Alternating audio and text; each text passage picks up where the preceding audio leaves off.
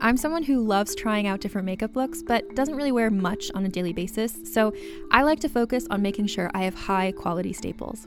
And whether you like a fresh face, full glam, or somewhere in between, you've probably seen Thrive Causemetics Viral Tubing Mascara. I've certainly seen it everywhere. You know, the one in the turquoise tube? So that mascara, along with all of Thrive Causemetics beauty products, are certified 100% vegan and cruelty-free, which I look for in makeup, and they've got excellent quality to match. And something I didn't know from all the mascara videos I've seen is that for every product sold, Thrive Causemetics donates either that same product, another product that is needed more, or a monetary donation. They've worked with over 500 nonprofits to help with a wide range of causes like supporting cancer survivors, people experiencing homelessness, education access, and so much more. Knowing that makes me feel even better about using their products. And I do enjoy using them. Like I said, I like having high quality staples, and so my favorites are products that are multi-purpose, like the Brilliant Eye Brightener. It comes in a bunch of colors, and I like using them as eyeliner, eyeshadow, and even highlighter. Thrive Causemetics is luxury beauty that gives back. Right now, you can get an exclusive 20% off your first order at thrivecausemetics.com/thrive. That's Thrive Causemetics, CAUSEMETICS.com/thrive for 20% off your first order. Calling all lovers of mystery and fans of a good story. If you haven't already heard me talk about June's Journey, you're in for a treat. It's time to don your detective hat in this free hidden object mobile game that delves into the captivating journey of June Parker, a self-proclaimed detective on a quest to unravel the mystery surrounding her sister's untimely death. In June's Journey, you get to play as June, deciphering clues and unveiling secret plots within thousands of beautifully illustrated scenes. And did I mention it's set in the glitzy 1920s? New chapters are added weekly, so you will never run out of new thrills to uncover, and you can also personalize and decorate your very own Orchid Island where the story takes place. How sharp are your detective skills? Find out when you download June's Journey on your Android or iOS device, or play online via Facebook Games. Your detective journey awaits.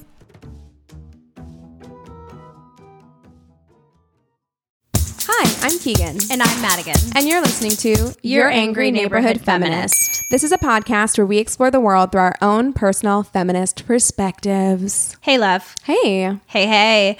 We're going to bring you a feminist faves this week. And my thinking on it was like, oh, we'll do like feminists in sports because the Olympics are coming up or whatever. And we were just talking like, wait, it's like the middle of July. When are they starting? Apparently it's in like another week. Yeah, I was just telling Madigan, like, listen, if the Olympics are your thing, like, no shade. Sports in general are not my thing. My upstairs neighbors were losing their minds earlier. There must have been a game on. Yeah. And I don't care. Like, that's what it really comes down to. I'm just like, I just don't care. Like, there are certain players or athletes who I might like get excited about. Like, I was excited about Sha'Carri Richardson and stuff like that. But in general, I don't care. And then I've done just too much like reading about like what the Olympics does to like unhoused people and communities. Oh, it's crazy. I think for me, I always think of like the Winter Olympics more when I think of the Olympics and I think of the skating. Because for me, that's like, who's going to make the team? Who's going to get there? And right. Like, you're invested in that. Yeah. And it's an individual sport. It's like you have each of your individual people that you're like rooting for. And it's just once every 4 years. There is something about that where it's not like nationals or worlds where it happens every single year. It's like supposedly like the best of the best once every 4 years. So there are kind of these stakes with it that I've always totally bought into with skating. But the rest of it, I don't really care one way or the other. I love watching gymnastics. Same. I love watching the diving. Yeah, there are certain things like that I will enjoy. Like if it's on, for sure. Like I would enjoy watching gymnastics, diving, ice skating, like those things I can kind of like get into. And honestly, I could get into watching anything if it was on, but I just don't care enough to go out of your way. Yeah. So I was like, I don't know, it's coming up soon. It's coming up, you know? I'm way more excited about the Winter Olympics. I never really cared too much about the Summer Olympics just because I don't have an interest in any summer sports really. Yeah. So it doesn't really matter to me. But that was kind of my thinking as to our theme for the feminist phase, instead of just doing a more broad topic. So we are going to be bringing you some feminist athletes this week. And I was very excited to learn more about this person. And I look forward to learning even more when I have time to watch the biopic that was made about her life. Today, I'm going to be talking about Billie Jean King. Oh, okay. Wow. Yeah. I thought for sure you were going to do Rapinoe because you watched that documentary. That was one of my options, but I was reading about both of them, and Billie Jean King is someone that I've seen her pictures. I've heard her story. I remember when that movie Battle of the Sexes came out a couple years ago, but I didn't really know that much about her. And there was something intriguing about that to me, where I was like, I know like the basic stuff, but I'm interested to know more about what she did. And she really was such a feminist lady in this sport. So I was so excited to learn more about her. And now you all will get to as well. So Billie Jean was born on November 22nd, 1943 in Long Beach, California. She was the oldest child of Bill and Betty Moffitt and was raised in a conservative Methodist family. And Billie was actually a very religious child and expressed a desire to someday become a preacher when she was young. Wow. Yeah, I mean, I feel this in a way because when I was in middle school and my only friend was literally a nun in the convent attached to my school, I felt that. I understood that, like, kind of tie to religion in a way that made me have my days at school be more bearable. And I had someone to look up to who was a nun. So like I was never going to be a nun or anything like that myself, but I can kind of understand that safety. And yeah, I think there are other things as well. Like I think you hear this a lot from performers, especially performers who grew up in the church. And I think being a preacher or being part of like the choir or the worship band or whatever, I think it's one of your first, if your parents have been taking you to church, right, it's one of your first introductions to like performance. Totally. You know, and so you might think like, oh, I'm going to grow up to be a preacher, but what you really want to do is like be on stage or something. Yeah, you know what I mean? Totally. Yeah. Oh, and I want to mention here, I refer to Billie Jean as Billie through this whole thing. I didn't do Billie Jean because it was just really annoying to type Billie Jean every single time. So I think she does BJ? No, I'm just prefer. kidding. That's what I was saying. I'm like, I'm not going to call her BJ. Like, that's just weird. So I'm going to be referring to her as Billie Jean. I'm sorry if that is not the way you prefer to be called, but it's easier for me. So that's the way I'm going to do it. Her father was an engineer for the local fire department, and her mom was mostly a homemaker who sold things like Tupperware and Avon products. Oh, do you remember those days? Wow. That's like the most, what is that, like 50s, 60s? This would be like the 50s. But man, I remember Avon products, I feel like even when I was young, but I guess it was more like Clinique. For me, it was Mary Kay. I always Mary Kay. That's what I was, not Clinique. Mary Kay. Yes. Yeah, I always got invited to the Mary Kay parties. Oh yeah, I had so many friends that had Mary Kay birthday parties, and I always loved them because you would come home with all the little samples of all the makeup and stuff. And that was before I knew how MLMs worked. So I was just like, oh, I'm just here to get a makeover and hang out. Like, I think it took me like, I don't even think I realized it was an MLM until just now. I'm like coming to, oh God. It's one of the higher class ones, but yeah. Totally. But like as a kid, you don't think about it that way. I'm like, oh fuck. Yeah, that's totally a pyramid scheme. Her parents encouraged all of their children to get involved in sports, and they were all super athletic themselves. So her father, Bill Moffitt, actually played basketball against Jackie Robinson in junior college, and basketball, not baseball, which I thought was funny. He played basketball against Jackie Robinson. I wonder how Jackie Robinson was at basketball. Probably pretty good. Probably pretty damn good. Such an athletic person, right? But Bill actually turned down an invite to play for the NBA due to his commitment to his family when Billie was only a year old. Wow. Yeah. Did you know that my uncle was asked to be a part of the Minnesota North Stars, which is what it was before the Wild? And my aunt was like, no, you're staying home with us. Wow. Yeah. I don't know that I could tell I don't know if I could tell my husband no about something like that. I'd be like, look, get your dreams. Okay. Exactly. Like we only have one go around. So exactly. do your thing. And he could have been in the NHL. Like that would have been so cool, but nope. Alas. Oh, alas, he could not. Oh, I thought you said hold on. I was like, hold on for what? Billie was originally devoted to softball, but was introduced to tennis by a school friend who invited Billie to play at their country club that her family frequented. And tennis was, and kind of still is, considered this like country club sport. It is, yeah. You know, it's like more... It's a rich person sport. Rich and elitist and all that kind of stuff. And Billie's family was just working class. Her father was an engineer for a fire department. Her mom was just a homemaker. It wasn't like they came from this, you know, big amount of money or anything. She also discovered that there were free classes being given at the public courts in Houghton Park, Long Beach, and saved her money to buy her first racket with the money she got doing odd jobs for her parents and neighbors. Billie won her first championship in Southern California, and shortly after that championship began being coached by the 1930s tennis coach Alice Marble, and Billie was just 15 at the time when she started to being coached more seriously. In her teen years, she began to see the discrepancy between her working class family and the privileged lifestyle she was surrounded by at the club. And this was a pivotal point of awakening for Billie and a driving force in her career. She was very aware of the discrepancies between the life she was living as an athlete and the life that she was living with her family and her personal life. Yeah. How could you not? Totally.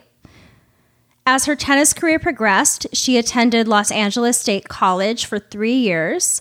Though she was a talented amateur player, she was unable to receive a scholarship for the school based on the fact that she was a woman. So you could get a male tennis scholarship, but you couldn't get a female tennis scholarship. What year? This would have been like 1963, I think she went to college. Okay, so the early 60s. I suppose that still makes sense. Okay. But like, what the fuck, right? Because she's awesome.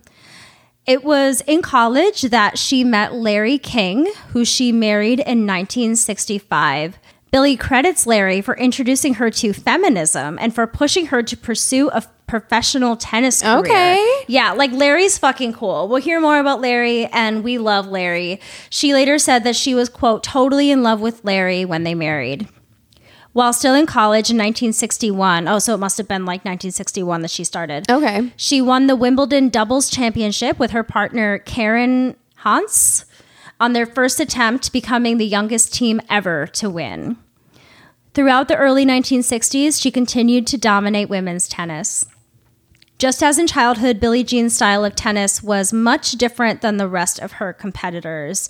Women were expected to be very dainty and demure when they played. It's not her style. There's no grunting. There's no over, aggressive running or anything like that. That's the thing that stands out to me when I think about her is I just remember when someone says Billie Jean King to me, automatically, it's like the grunt. I can see it in my brain. It's like it plays like clips. It just plays a clip of her running across, and she was there. She meant business. There are certain athletes like that. I think Tanya Harding is also one of those. If we're staying in tennis, Serena Williams is one of those. It's I'm here to win. Yeah. Right. Simone Biles is one of those. Totally. It's I'm not here to look pretty. I'm here to be the best athlete I can be. Right. Yeah. Totally. Well, and she also, her mom would make her these tennis shorts instead of wearing the traditional white dress and skirt and things like that. So she really did stand out with the way she looked, but she's like, no, I'm fucking playing a sport. I'm going to do this thing. Right? I was such a girly girl growing up that I wanted to play tennis because of the tennis skirts, because of the outfit. I was just and I wish I'd done it. My mom said it too. She was just oh, you would have been so cute. You would have been adorable. I'll put you in tennis because you'd be so cute in one of those skirts. And I'm like, why didn't you? Because first of all, I like tennis. It's fun. Yeah. And secondly, look, I love the shorts. I love it. I love she went the shorts direction. I'm not a serious athlete, and I just kind of wanted to look cute in one of those pleated tennis skirts. Totally. That's what's so funny to me. I was such, and I don't like to use this phrase anymore, but it was what was used on me when I was little. I was such a tomboy in a lot of ways when I was growing up. I hated wearing dresses. I was always dirty. I was always in overalls and Converse sneakers and backwards baseball caps as a little kid. But then in skating, I was I need more sparkle, pink, this. But it was so weird, that dichotomy between my childhood, playing around self. And then when I got on the ice, I was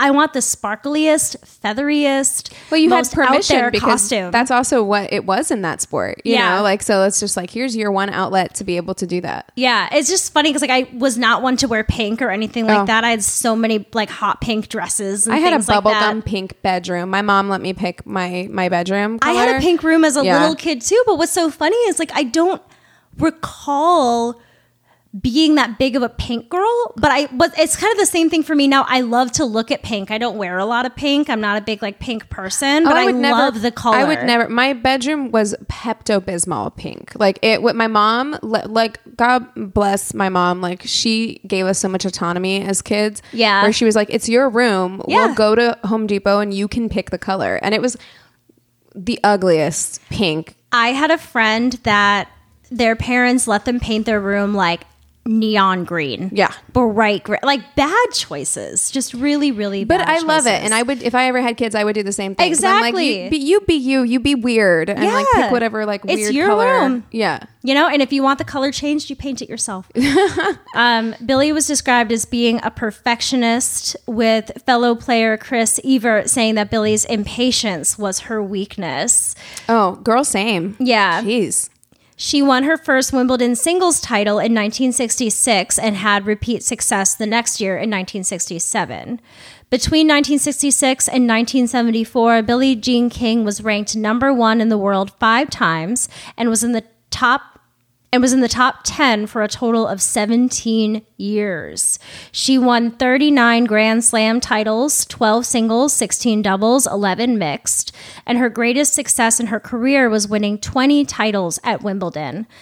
I didn't write a lot about her like individual career successes because the girl won everything. Like she was just... That's always the way it is with these episodes. Yeah. Where it's just like, we could sit here, like there's probably an entire Wikipedia section just dedicated to her accomplishments. And like, by like the year. Literally by the year, and then it's paragraphs and paragraphs, and it's talking about the different events and who she played and all this stuff. And like it's fascinating, but there's no way. Yeah, just know she was killing it. Okay? She was killing the game.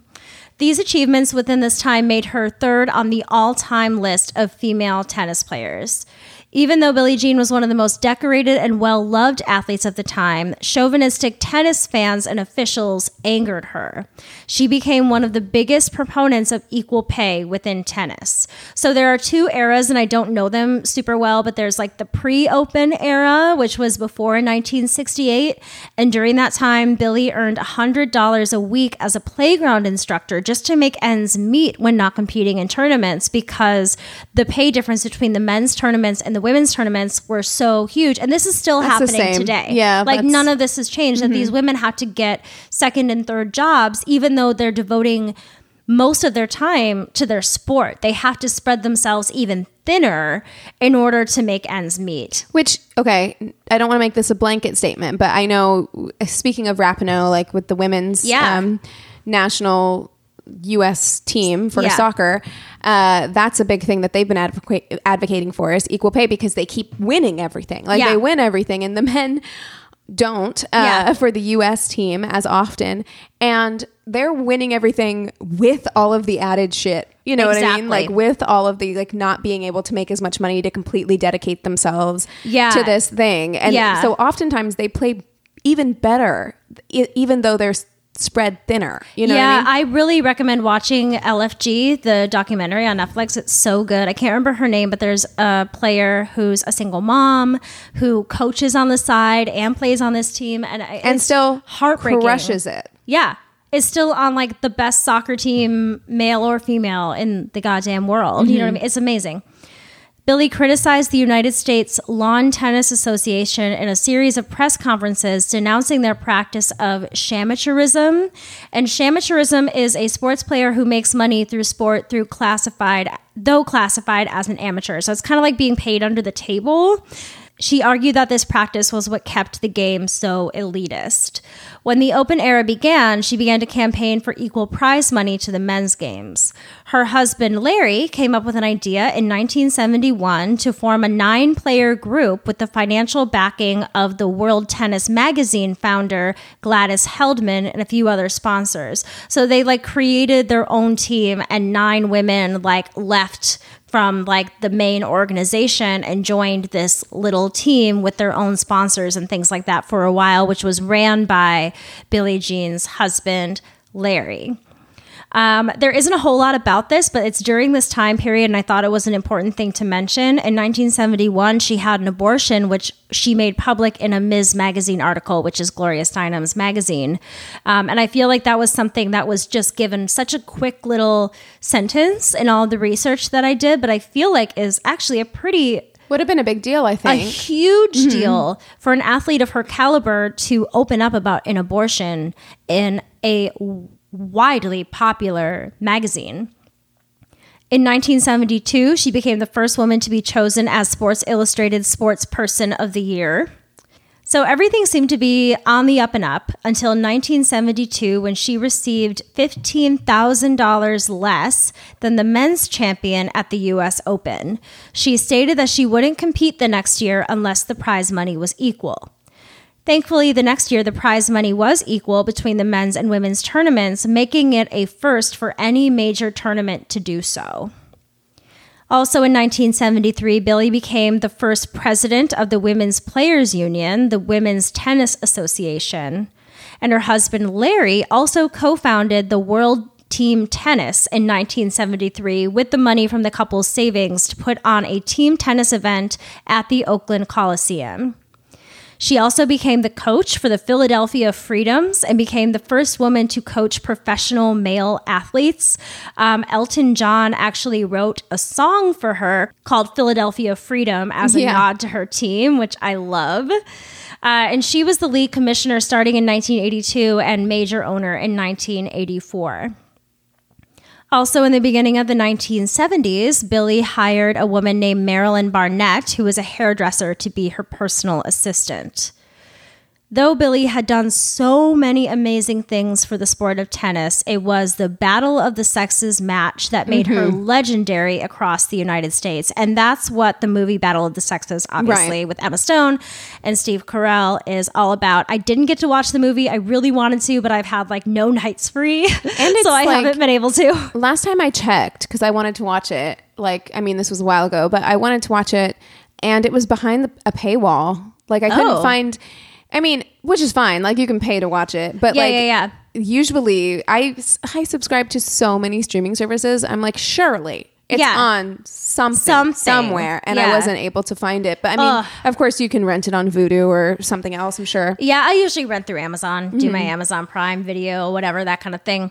So Billie Jean was only 29 at the time, and she played against this like legend. What a piece of shit. Yeah, legendary asshole tennis player Bobby Riggs, who was 55. And apparently Bobby Riggs was someone that Billie Jean really looked up to, and like everybody in tennis did, until he kind of opened his mouth. Riggs was a former number 1 ranked men's player. He is also a self-proclaimed male chauvinist. Oh yeah, proud of it. I remember this. Super proud. This was the first thing. Because unfortunately it is kind of the thing that she became. It was like the game that even if you didn't watch tennis, everybody watched it. Right, yeah. Right. And it was her being very outspoken publicly, and it's the first thing that when I was growing up and I was starting to hear about Billie Jean King, that's the thing that people were talking about. Yeah. Exactly. And Riggs would talk about how, women can't handle the pressure of a game like tennis, like men could. Like, this is why they don't deserve it. Sorry, about to go on a rant because I had this conversation with Anthony last night, because with everything that's going on in the Euro Cup, there's a lot of racism happening online, and I hate it. I hate that line anyway, that like women are, they can't handle the pressure of this or that. Have you fucking seen a sports fan, a man, his team lose a game? They're sobbing. They riot. Yeah. They break things. They punch people. They scream at children. That's something that happened at the Euro Cup. They lose their mind. Even when they win, sometimes they lose their mind. And like there was a hockey team in Canada that like rioted in the streets after they won. They're not even the ones playing. Yeah. It's a team of people who don't even know you fucking exist. Exactly. And like you lose your shit. And it's just like, how are women too emotional for literally anything? Like, how is that ever an argument whenever I see the way the vast majority of male sports fans react when their team fucking loses? Yeah. Like it's like a death. It is ridiculous. Yeah. Okay. I mean, I'm also not a sports fan, so I'm biased. But I'm like, it's ridiculous. I completely agree. Like, I would never throw shit because the girl I wanted to win didn't win the competition. Like, that doesn't make sense to me. There is no equivalency in anything else. Like, I've thought about it. I'm like, look, I love the Oscars. Okay. I'm not going to punch a Helen Mirren fan in the face if she wins the Best Actress Academy Award. That'd be really funny. Over Meryl Streep. You know what I mean? Like no one else gets like, anyway, that's a completely side rant, but it really is this like weird, like, you know, macho uber testosterone kind of response. But so that triggers me. Like that triggers me whenever for him to say that in sports, especially, because I'm just like, if anything, like, women have proven themselves to be far calmer under pressure. Like, what are you talking about? Exactly. And so at this point, he's like, I'm 55 and I could still beat any female player, new, old, anything. Give me your best female players and I bet I'm going to beat them. And I believe he did play one other woman before her who he did beat.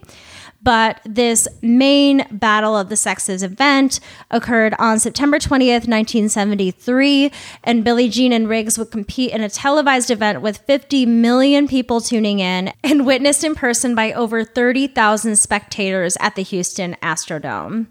She made quite an entrance. Like, honestly, both of these entrances are kind of like weird to me. Like, she came in like Cleopatra style, like on this throne, and then it was like these men dressed as like enslaved Egyptian people from way back when, like carrying her in, and it was like all golden and glittery. And I mean, it's a problematic take, but it was what, 1970? This was 1973. Yeah. And then Riggs came in on a rickshaw pulled by female models. Oh, why would they agree to do that, honey? I don't know. Money.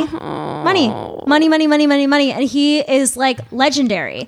That's the thing, is like, there's probably, I mean, why do women love any assholes? You know what I mean? Yeah. It's Dan Blazarian has a whole like group of women, and he's literal trash. Yeah. So many do. Yeah. It doesn't make any sense to us, but to some people, obviously it makes some sense. When the match was called, Billie Jean beat Riggs 6-4, 6-3, 6-3. So she wiped his ass clean. Yeah. Like, she was done. This win was a symbolic victory for women and proved to be a pivotal moment in gender relations for many Americans. A lot of women, even who weren't athletes, were able to point to this moment of success. Yeah. And say, like, look, we can do this thing. We are capable. Well, and it was probably such a, like, moment of catharsis for everyone. Yes. Like, for everyone to see this fucking asshole this self-proclaimed like male chauvinist. Like, you can't let this motherfucker win. Yeah, come on, Billie, you gotta win. For all women, you have to win. For real. And she did. She was phenomenal. In 1974, she created the Women's Sports Foundation, which aimed to provide opportunities for women and girls in sport. And this is the part of the story that I did not know a whole lot about, and the part that I found the most fascinating about her life. So on May 1st, 1981, Billie Jean King became the first prominent professional female athlete to publicly come out as gay. So I mentioned Marilyn, that that was hired in the early 70s. Marilyn worked as Billie's secretary, manager, and confidant, as well as picking up any slack around the house, such as cooking and cleaning, anything that would ensure that Billie's energy could be saved for the tennis courts. Billie says that she had come to the realization that she was attracted to women back in 1968, shortly before meeting Marilyn. And according to tennismajors.com, the two had an affair from about 1972 to 1979. Billie even allowed Marilyn to live in she and Larry's home in Malibu beginning in 1971, but the Kings asked her to leave in 1979. Wow, that's a long time. So she was there for 8 years. 8 years they were together. 8 years she lived in this home. I don't really have any details as to like whether Larry knew, whether like, I don't really know what the circumstances of it all were. I don't know what led to the breakup, but what happens after the breakup is crazy. So in retaliation to being asked to leave this Malibu home, Marilyn threatened to leak records and receipts such as love letters between the women, credit card receipts, and paid bills. When this failed, Marilyn Barnett decided to file a lawsuit against Billie Jean King, claiming that in addition to being her personal assistant, that they had an ongoing affair. So this would then be released to the public. And that was kind of Marilyn's intention, was to, out Billie Jean King, essentially. It's terrible. Billie was in Orlando, Florida, playing in a tournament when she heard the news. Her lawyers initially issued a statement denying the affair and Billie's alleged sexuality, and they quickly filed their own lawsuit to kick Marilyn out of the Malibu home in which she still lived. Billie says this was done without her approval. According to Marilyn, while the affair was going on, Billie had promised to provide for her needs as well as to give her the Malibu home. And Marilyn invoked a California legal doctrine that under certain circumstances, a woman was entitled to share in community property acquired while she lived with a man out of wedlock. And Marilyn's lawyers thought that this could easily apply to a relationship between two women. And so she sought half of Billie's earnings for the 7 years that they were together. Okay. Isn't that wild? That to me is totally wild. Like I look, I've been in a relationship with Anthony for 8 years. If we could, I would never think that I'm entitled. And we have a lot of things tied up together, right? Yeah. Like we've bought a lot of stuff together. I would never think that I'm entitled to half of his earnings. No. No, you split up your shit, you do that amicably between each other. Like, okay, you take this, I take that. What are we going to do with this thing? But no, that would never even come to my mind to go after their earnings. And I think that this law probably exists to protect women in a way, right? Like women who have been in relationships with somebody who maybe aren't married, but have put in a lot of that, labor, whether emotional or whatever, household labor, unpaid labor, right? For and years if the and woman years. in this situation isn't working, for that I understand. Right. This seems like she's taking advantage of the situation. Yeah. She's totally taking advantage of the situation. In one article too, I read that a way that she was going to try to keep the house and retaliate was she fell off the balcony. Fell off the balcony of the home and all this kind of stuff. By the end of April, Marilyn again threatened to just reveal their love letters and out Billie. And that was when Billie felt like she needed to act. For the next 2 days, Billie fought with her lawyers who tried to talk her out of publicly coming out, but they couldn't change her mind. In her biography by Frank Deford, she says, "I was sure the thing would never just go away of its own accord. It was always going to be there, nagging at us, and every time it might fade a little, we could be sure that Marilyn and her lawyer would do something to bring it back to the public eye." In 2017, she told NBC News, "I said I'm going to do it. This is important to me to tell the truth. The one thing my mother always said, to thyself be true." So she held a press conference in Los Angeles that May 1st, 1981, with a packed room and a camera which would relay her message throughout the day on CNN. At her side was her lawyer, her parents, and her husband, Larry. Larry even introduced Billie for her announcement. And this is just a piece of what Billie said during her press conference. "I felt very strongly about this. I've always been above board with the press, and I will talk now as I have always talked, from my heart. I've always felt it's important that people have their privacy, and unfortunately someone in my life doesn't think it's very sacred. I did have an affair with Marilyn, but it was over quite some time ago. I'm very disappointed and shocked that Marilyn has done this, not only to herself in a very destructive way, but to other people who have cared for her." She referred to her relationship in the press conference as a mistake and took responsibility for her actions. Despite her lawyer's warnings, the public's reaction to her coming out was largely positive, praising her for her bravery and honesty. Fellow tennis player Pam Shriver told the Washington Post a few days later, "I don't think any of the players will have lost any respect for Billie Jean, as far as what she's done for us as a group. In the last 15 years, she has basically made women's tennis. I think this is probably bound to have an impact on her endorsements." And boy, did it ever. Yeah. In less than 24 hours, she lost all of her endorsements, losing an equivalent of $2 million. Yeah. Absolutely horrible. That tracks for the 70s. Yeah. And this meant that she had to prolong her tennis career just to pay off her lawyer fees and pay off all of that kind of stuff. Like, she maybe wanted to retire a little bit earlier, but she couldn't. She had to make that money back. As far as the lawsuit goes, the judge ruled in favor of Billie and said that Marilyn's actions could have almost been considered an attempt of extortion. I wouldn't even say almost. Like, it was an attempt of extortion. I mean, again, like, that law probably does exist for a reason. Yeah. And I would say that, like, in certain circumstances, it should apply to same-sex couples, like, depending on the circumstances. But that's not what was happening here. Like, no. This was not, this wasn't what that law was created for. That's very clear. Yeah. Yeah. Well, and also, like, she was an employee of hers. Like, I'm sure Billie Jean was paying her. You know, it's just, it all just seems very confusing. In a weird coincidence, though, that Malibu house that Marilyn wanted so badly, it was destroyed during a series of winter storms just a few months later. Oh, so you're lucky that you weren't in it. Yeah, yeah, exactly. Destroyed. She saved your life. Marilyn Barnett died at the age of 49 in 1997. Oof. Yeah. Young. Yeah, she's not with us anymore. Husband Larry supported Billie the whole time, although they would eventually divorce. But they remained such close friends that Billie would become godmother to the son that Larry had after he remarried. Wow. They were like best friends. They were so close. Amazing. Isn't it? Yeah. On why she concealed her sexual identity for so long, Billie says, "I wanted to tell the truth, but my parents were homophobic and I was in the closet. As well as that, I had people tell me that if I talked about what I was going through, it would be the end of the women's tour. I couldn't get a closet deep enough. One of my big goals was always to be honest with my parents, and I couldn't be for a long time. I tried to bring up the subject, but felt I couldn't. My mother would say, 'We're not talking about things like that,' and I was pretty easily stopped because I was reluctant anyway.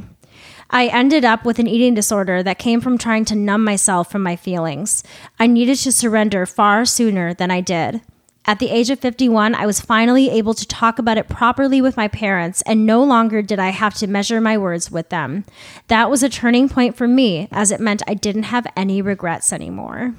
So does she identify as a lesbian? She identifies as a lesbian as far as I'm aware. Yeah. Yes. So, I mean, that was probably also very confusing for her because she's in a marriage or a relationship with somebody who she genuinely loves. Yeah. Well, and she was raised in a very conservative Methodist family. Like, her family was very, very religious and conservative. But I can only imagine what that must feel like. It's like you think that this is what's expected of you, to have this like heterosexual lifestyle and relationship, and you meet a man who you genuinely love. Yes. So you must think like, okay, well, this is what it is. Yeah. You know what I mean? This is what love is. It would make it probably even harder to then like come to the realization that like, it doesn't matter that you genuinely care for this person. You're still a lesbian. Yeah, you know? exactly. Like, and I mean, she didn't even realize that she was attracted to women until like 6 years after she was married. Mm-hmm. You know, that's really tough. That's a really tough thing to go through. And I'm so glad that she had Larry there. Yeah. That was so supportive and wonderful and like introduced her to feminism. Like, this dude seems so cool. And I'm so glad that her parents through the years just I would assume became more understanding. You know, they didn't even want to have that conversation when she was younger. So the fact that her parents were able to grow so much to be able to stand next to her in that press conference, from being what she considered homophobic to literally standing next to her when she was coming out to the world, I think is pretty huge. It was in 1987 that Billie fell in love with her doubles partner, Ileana Klaas. Ileana is from South Africa and is a Jewish woman. She had been playing professional tennis herself since the early 70s. The couple together became minority owners of the Los Angeles Dodgers baseball team in September 2018, as well as Angel City FC, which is a local Los Angeles-based team set to start play in the National Women's Soccer League in 2022. Oh, okay. Today, Billie Jean resides in New York and Chicago with Ileana, and she is a vegetarian. It was announced in March 2021 that she will be an advisor to the First Women's Bank in Chicago, along with her partner, Ileana. Wow. And that is the story we have thus far of the amazing Billie Jean King. She is amazing. I'm glad that you covered her. And like, there's gotta be so much more. Like, I feel like that is just the surface of everything. Now I'm like, I gotta find a biography book. I gotta find a documentary. I gotta watch Battle of the Sexes. I need to know it all. Great documentaries exist. Yeah, there was some even on YouTube. I watched like a very short, like 12-minute long documentary that kind of just went through her life pretty quickly. And even that was really well done too. Okay. Well, I don't think mine's going to be very long. That's fine. Because there's not a ton of information on this person. But I was like, who am I going to do? You know, I was running through some people in my head and I was just like, I'm not getting like super excited about anyone. Then I found this like Bustle article. Yeah. Talking about like historic feminist moments in the Olympics. Right. And I was like, okay, that sounds perfect given that like the Olympics are coming up or whatever. Exactly. So I found this person. And so today I'm going to be talking about Fanny Durack. Who's that? Right. Okay.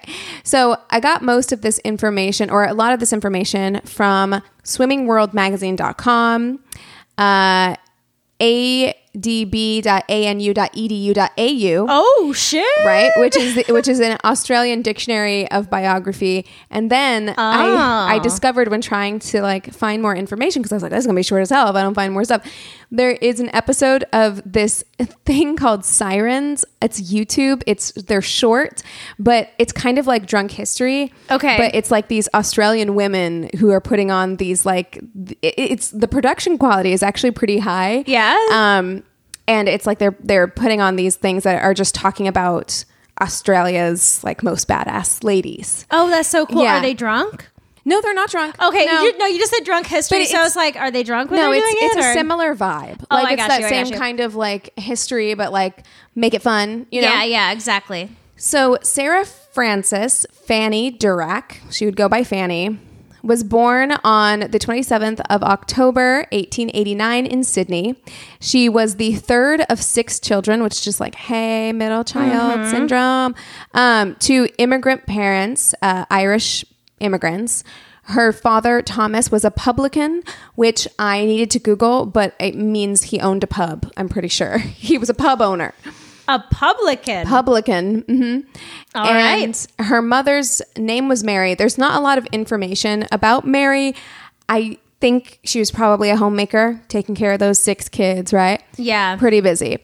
When Fanny was a preteen, she decided that she wanted to learn how to swim. And this activity was As a preteen. So she was like, I don't know, maybe like 12. And she's like, today is the day I'm going to learn how to swim. A thing that usually like children are taught to do. Like that's wild to me. But not at this time, right? Yeah. So you're talking like the early 1900s. Like that's true. That's the first true. few, and women especially were discouraged from any kind of like sport activity. So totally. It was very surprising that her parents were so encouraging. Like they were like, yes, go learn how to swim, because there were a lot of reasons why women were discouraged from playing sports. One of those reasons was because of modesty, right? Yeah. Like remaining modest as a woman at this time was a priority. And of course, swimming was one of the most immodest sports because of what you wore. Oh my gosh, but those old swimsuits that women would wear. And they are unflattering. They're unflattering, man. And I would imagine like a drowning risk. Like there's so much fabric. Right.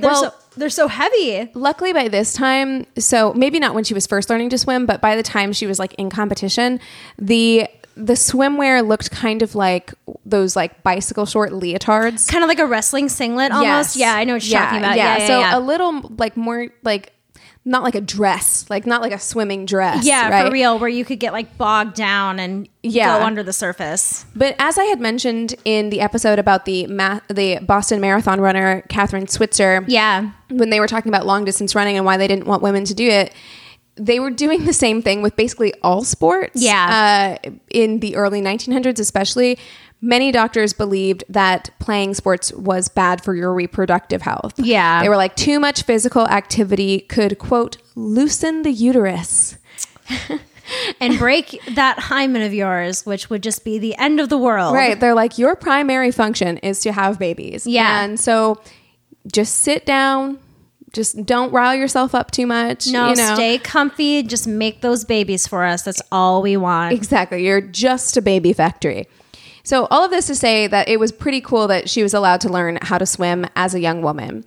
So she learned, and I think part of the reason why she wanted to learn how to swim as well is because she learned how to swim at the Coogee Baths, which is also called the Wiley Baths, which is this kind of famous tidal swimming pool near Coogee Beach in Sydney. And it's like it held the first Australian swimming championship, and it was one of the first swimming pools to allow mixed gender swimming in Australia. So it was this kind of like new thing that was just like women are allowed here at this place. Yeah. And so that would make sense if that's like in her area, that she'd be like, oh, cool, I want to do that. Yeah, exactly. Yeah, I have this opportunity. So at the time Fanny began to swim there, the bath was basically brand new. It was like the year it opened. Wow. She was like, I'm there. Okay. I love that. When she learned how to swim, she did so using the breaststroke, and it was the only style for which there was a championship for women at the time. So I think that's why. She was like, I'm going to learn how to swim the way that I can compete. Win. Yeah, like win. I want to compete. Yeah. So ironic that it's called the breaststroke, and only women can compete in the breaststroke category. I think men can compete in the breaststroke, but I think it's the only stroke. Right. But that's what I'm saying. It's like women can only compete in the one that has boobies in the name. Yeah, they're like, that sounds feminine. We'll go with that. Exactly. And at the age of 17 years old in 1906, she won her first state title. So she'd only been swimming for a little while at that point. In 1906. And she would go on to add the trudgeon stroke and the Australian crawl, which I guess are different styles of swimming. All right. To her like arsenal of swim strokes. Like she mastered the breaststroke, and then it sounded like she really wanted to get good at whatever she was doing. So, yeah, totally. Master that thing. And eventually she became a champion in the freestyle category. So she's just cleaning up left and right. Yeah. She's winning all of these awards. She's winning every award that you can win, like that you can win as a woman, Right. Because they are introducing more categories, more women are getting involved in swimming. And she's in all of it. And she is winning. Her and Mina Wiley, who is the daughter of Henry Wiley, who's the creator of the Wiley Baths / the Coogee Baths. So, which made me laugh because I was just like, I wonder if he was the person who was just like, we're going to make this mixed gender because my daughter wants to swim. Right? Yeah, that would totally make sense. But also like how awesome to be like beating the woman or girl who like this was kind of given to for, you know what I mean? Like that. Well, she's like, oh, I'm better than you. What? Well, the two of them kind of went back and forth. So they would the two of them won everything. Like if it wasn't one of them, it was the other one who was getting the top award, right? And they actually became very, very good friends. I mean, that's what that's like such a single sport thing. I became a lot of my friends that I had at the rink that I moved to after, I was 12. I already knew them so well because I had competed against them for years and years and years, seeing them like once a month. You become friends with these people, especially when you're not on like separate teams. You're all individual. You do create these friends from like, if you're traveling all over the country or all over your state, and they're the only other people that you're around that can understand what you're going through. So that makes sense that though they're huge competitors. I mean, some of my best friends are my biggest competitors. Absolutely. Yeah. And I feel like they were swimming against each other, but they probably made each other better too. That's exactly what I was going to say. I think that they made each other better because I think in the first competition that they swam against each other, I think Mina won that one. You know what I mean? And it just made Fanny be like, okay, like I need to up my game. Yeah, like, I'm going to watch what Mina's doing. I'm going to do better than what she's doing. I mean, and that's the healthiest form of competition, where you can love each other and want what's best for each other, but also still want to like kick her ass. Yeah, 100%, 100%. So the modern Olympics were still fairly new at this stage, only having existed since 1896, but it had no category for female swimming until 1910. So when Fanny heard that female swimming had been added for women to the Olympics, she wanted in, right? She was like, I've already cleaned up every single award that I can win on my own. I want to go to the Olympics. Yeah. So the 1912 Olympic Games were going to be held in Stockholm, and she decided, along with Mina, that she would petition to be allowed to compete.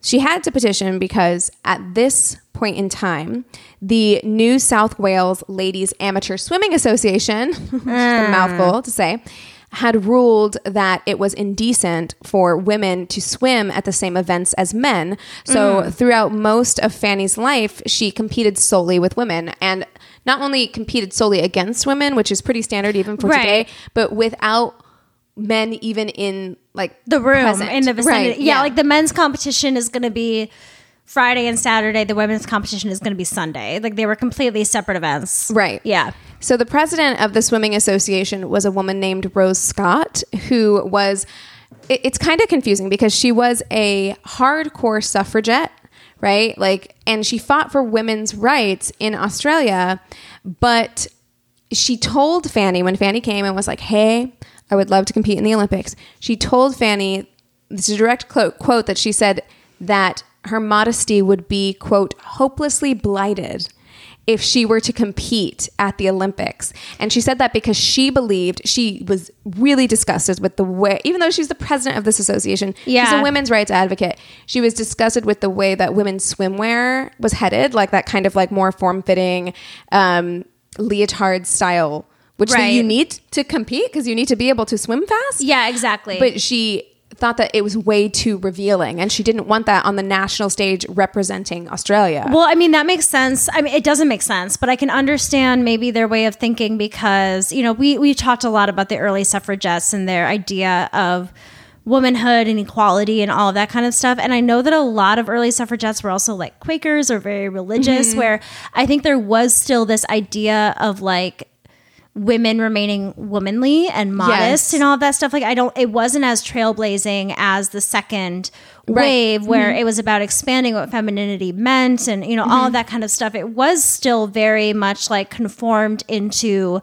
what a woman is supposed to look like in society. So in a way, I guess that kind of makes sense that though she's this suffragette and is for women's rights, they were very limited on what women's rights it has they to look wanted. like this. Exactly. Right. So it does make sense that though she would be someone a little bit more forward thinking, that she would still have an issue with like the modesty and things like that. Yeah, and she did. And so she denied Fanny's request to compete. And so Fanny tried to get around this. So she went straight to the Australia Olympic Committee, but they too denied the request, saying that they, quote, couldn't afford to send female swimmers. They were like, we don't have the cash. Sorry. Same reason why they can't pay the women's soccer team. Okay, whatever. We don't have the money. Sorry, we're giving too much money to the men. We don't have anything left for you, essentially is what they're saying. But unfortunately for both of these associations, Fanny was super freaking popular. Like people had heard about her, you know, they had been like, look at this amazing lady who can swim fast, you know.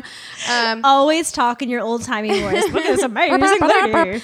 And so she had the support of the public who enjoyed watching her swim, but she also had the support of other women's rights activists at the time who could see that this would be an incredible thing to have these two women go to the Olympics and represent Australia. Yeah. And some of these women were very well connected in society, most notably a socialite named Margaret McIntosh or McIntosh. I feel like I've heard of Margaret McIntosh for some reason. Well, she was married to a famous and wealthy, very wealthy entrepreneur named Hugh McIntosh in Australia. And Fanny and Mina began making public appeals for funds. Like their logic was, all right, the Australia Olympic Association is saying that we can't go because they can't afford it. Yeah, money's the problem. Okay, then we'll create money. a solution then. Yeah. Right. So they're like, they'll have no reason to say no if we paid for our own travel and we also paid for our own chaperones because it was mandatory that they had a chaperone for this trip. So they're like, we'll pay for that stuff ourselves. So when Margaret McIntosh saw that they were doing this, she used her social status and her husband's connections in the media to spread the word about Fanny and her campaign, and the public ate that shit up. I love it. People went bananas. There were stories in like every newspaper. People were sending them just tons of money, right? Oh my gosh.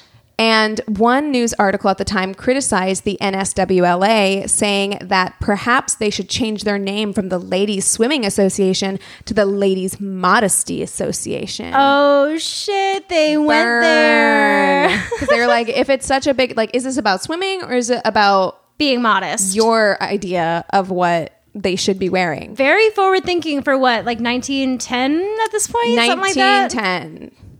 1912, 1912. Something like, well, it was the 1912 Olympics. Probably Yes. a little before that. But Yes. yeah, very, very forward thinking for them to point that out. Yes. So the news articles were, of course, overwhelmingly favorable. They were calling Fanny the most expert lady swimmer in Australia. Wow. And they demanded that she be allowed to compete. Hell yeah. And like I said, donations were rolling in just left, right, and center. And the women quickly surpassed their goal. They made more money than they needed to travel.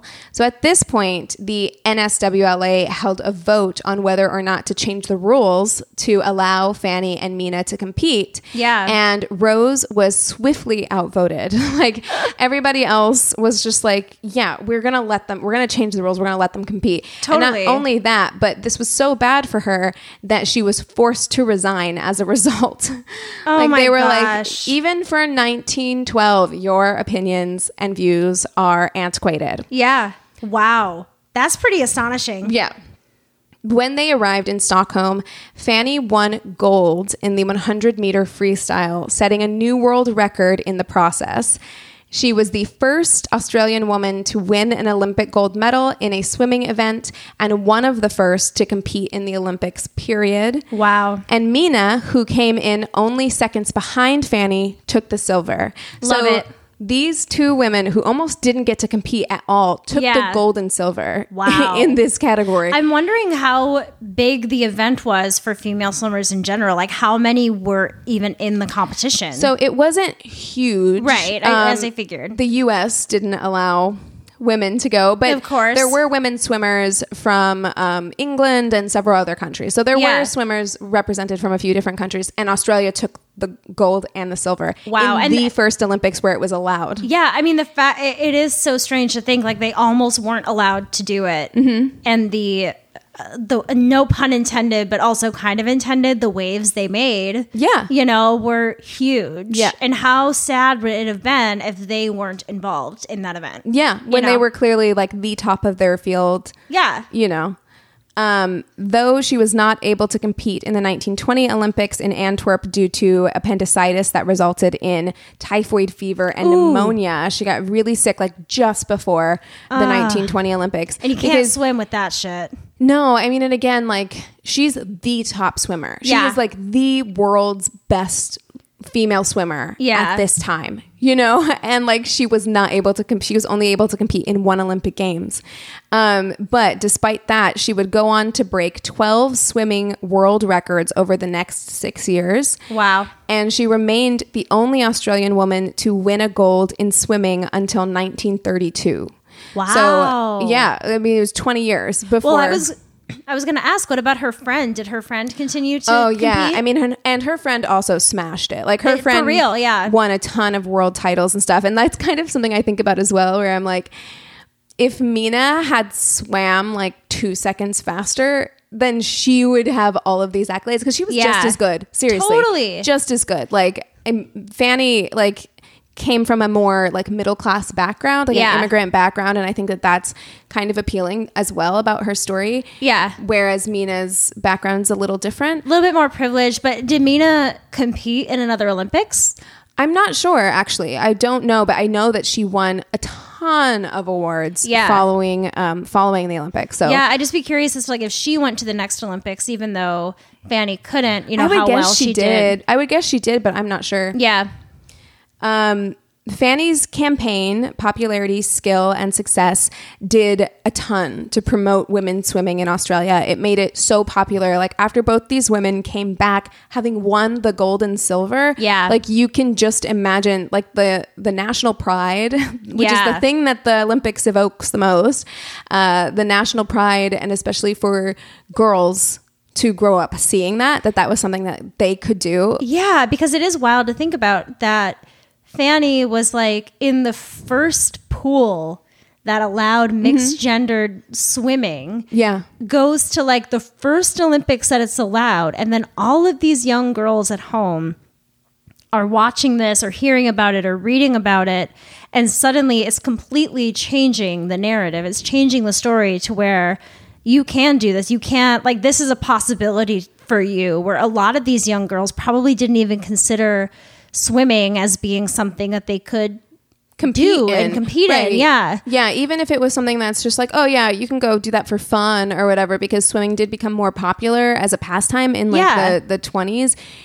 It wasn't something that I feel like people were talking about as a competition. Exactly. Which is also part of what's so impressive about Fanny's story, is that she started competing immediately. Like basically it's like she learned how to swim, and then as soon as she had that breaststroke down, she was like, get me in a competition just as soon as she could. And it's showing young girls that it's okay to be competitive and assertive and want to win and want to be the best, when I think that young women and girls, especially at that time, were probably not taught to have that kind of conviction and confidence in themselves. Well, it was always, even whenever I was growing up, like it was, and I think even to today, that kind of confidence, I think we're taught that it's unattractive, right? That you're supposed to have that like One Direction song, you don't know you're beautiful kind of mentality about everything in your life, where you're not supposed to say, no, I'm actually fucking great at this. Oh, am I the best? Oh, am I pretty? Or, oh, like, no, I fucking am the best and I'm gorgeous. Right. Suck it. Yeah, exactly. You know, and I feel like women grow up with that a lot, and these girls probably did as well. Or, you know, it's so incredible to be able to see somebody just own that, like, they're good at it. Yeah. And they know they're good at it, and they're going to fight to compete. Totally. In 1921, Fanny retired from competitive swimming and would go on to devote herself to coaching young children, and was made a life member of the New South Wales Women's Amateur Swimming Association. Why are all these things so long? In 1945. On my birthday, March 20th. It's not exciting. 1956. Every time my birthday or someone's birthday that I know isn't anything, I'm like, oh my gosh, it's this person's birthday. No, me too, which is why I wrote that. But then I was just like, but it's a bummer because she died on my birthday. So 1956, after a battle with cancer, she passed away in her home. Her brother Frank presented her Olympic gold medal to the Commonwealth government that year, where it is held in the National Library of Australia, Canberra. Oh, I want to see that if I ever go to Australia. She was posthumously inducted into the International Swimming Hall of Fame as an honor swimmer in 1967. In addition to this, she was inducted into the Victorian Honor Roll of Women in 2001. Wow. She also has the Fanny Durack Aquatic Centre named after her in Petersham, Sydney, and Sarah Durack Avenue, which I got to the end of my notes and I was like, who the fuck is Sarah? That's her birth name. Yeah. No, I remember that now. Yeah.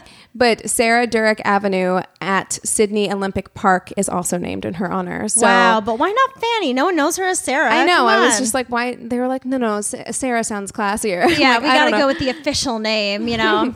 But that is her story. Wow. Yeah, I didn't know anything about her. And also, I don't know that we've ever featured an Australian woman in our feminist faves. So I don't think we have. And I feel like I remember Australian listeners reaching out with like ideas and talking about Australian feminism and stuff in the past. So it's probably something that we should be looking into absolutely more. But I'm so glad that you told that story. I had never, ever heard of her. Oh, well, yeah. I mean, I was so impressed. And again, go check out Sirens on YouTube. I only watched that one episode, but I thought it was like so well done. And it's just like, it seems like these funny women kind of doing a cool thing where they're talking about history, Australian history, which is very cool because I love learning about history in other countries, right? Yeah. Because our education system is, of course, so U.S. centric. Totally, that's basically all we ever learn about. I love learning about different people in different cultures. So definitely check it out. I totally will. I'm going to check out that Sirens show, most definitely. Oh, well, I hope that all of you enjoyed another Feminist Faves episode. Oh my gosh! Stop! What? It's not called Sirens. Did I say that? You said I think you did, or did I say it wrong? It's probably me. Oh no, it's called Sheila's, which makes way more sense. Oh my goodness. I really hope that everyone listened through this so that they don't go Googling Sirens. I will put the link to the episode I watched in the show notes, but that is so funny. Wow. Or you'd be getting like people in our DMs like, wow, you really fucked it up. Like all of our Australian listeners, like, actually it's this. Sheila's. I'm going to look up Sheila's on YouTube. All right. That is another installment of our Feminist faves. We hope that you all enjoyed it. If there's anyone that you would like for us to feature in the future, we are always open to suggestions. Go ahead and email us at neighborhoodfeminist@gmail.com or direct message us on Instagram at Angry Neighborhood Feminist. We have a Facebook business and group page. Go ahead and like and review us on the business page and chat with the other listeners on the group page. And last but not least, the way that you can help us the most is by leaving a 5-star review and a quick sentence about why you love us on that Apple Podcast app. We will love you forever, even more than we already do. All right, with all that being said, we encourage you to rage on. Bye. Hey there, this is Justin Bartha. I made a funny new podcast, King of the Egg Cream. It has the greatest cast in the history of podcasts with actors like Louis Black. I'm torn by my feelings for 2 women. Bobby Cannavale. You can eat it, or if someone hits you, you can put it on your cut. Melanie Linsky. I wonder what these marvelous things are that look just like boiled chicken feet. Jason Ritter. I can break things and pick locks and kill people. Michael Stuhlbarg. The whole point is to inspire people that they should make themselves better. Ari Grainer. No, don't whet its appetite. What are you, an idiot? Me, Justin Bartha. That's not just any egg cream, that's a Lemke's special. And all narrated by the hilarious Richard Kind. This is the story of Harry Dalowitz and how he rose from nothing to become New York's King of the Egg Cream. So if you like funny true stories, come listen to King of the Egg Cream, available wherever you get your podcasts.